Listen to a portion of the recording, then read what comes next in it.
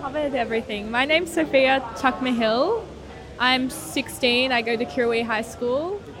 I'm here today because I think that as a first world country, we really need to do something to make a change, because it's a global crisis we're in, and a lot of politicians and our leaders aren't acknowledging it.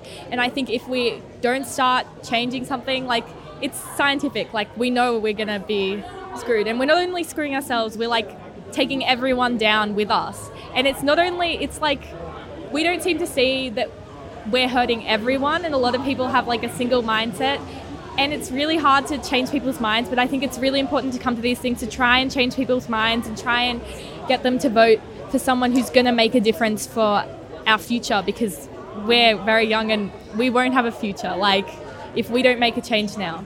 Yeah. Who do you see in the world generally? Can you give me any examples anywhere, whether it's in Australia or overseas, of people who are showing leadership, either individuals or organisations that are showing leadership on this issue? I feel like Greta Thunberg is like a huge leader, and she's 15 or 16, I don't know. But like, it seems to be a lot of kids that seem to be taking a lot of leadership and this kind of thing. And it's kind of sad to say that, because like, it's the adults that can make the change, because you have the right to vote. And it's something, and that's why like all us kids are out here. But it's a problem that, like, when I think about leaders who are taking action, is that I see another child, and it's like, we can do so much, but we don't have the vote yet. We need people that can vote to make a change. And I think it's really important that we all start making changes. Roughly, like a ballpark percentage, how many adults do you personally know who are taking action on this and taking the issue seriously? Well, I mean, there's different levels of taking action. So like, there's people who are going out and voting and using their vote like actively, like voting Greens and that kind of thing. But like, there's also the level of like changing their lifestyle. So like, maybe going vegan, like shopping sustainably, that kind of thing. Like, and there's also like the whole thing of like becoming active themselves.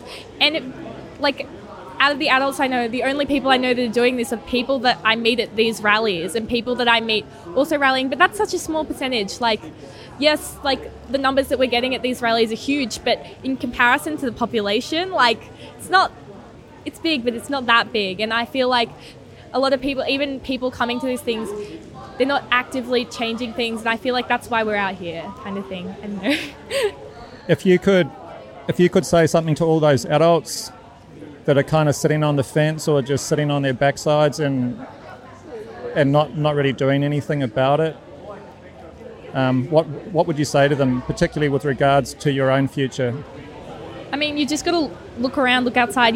If you're actually sitting on the fence and like looking into this, like, do your research, like, because if you do and you don't look at, you've got to look at real statistics from real scientists, not just the ones that you're getting like spoon-fed by politicians. You've got to do your own research, and you've really just got to look around and be like, where do I really stand? Because I mean, if they have a conscience, then I feel like they're going to stand with us, like, because it's our future that it's in their hands. Like, we can't vote, they can, and they can do so much more than, like, we can do a bit, but like, we're not adults. We can't even like go outside, go to places, like, we have so many restrictions. But as kids, we're trying. So just try and look at us, and just, even if it's not for your sake, just for the rest of the world, like everyone that you might not see in your picture, because people often only see themselves or their family or like maybe even their country, but it's a whole globe that you're affecting. It's not just you, it's on a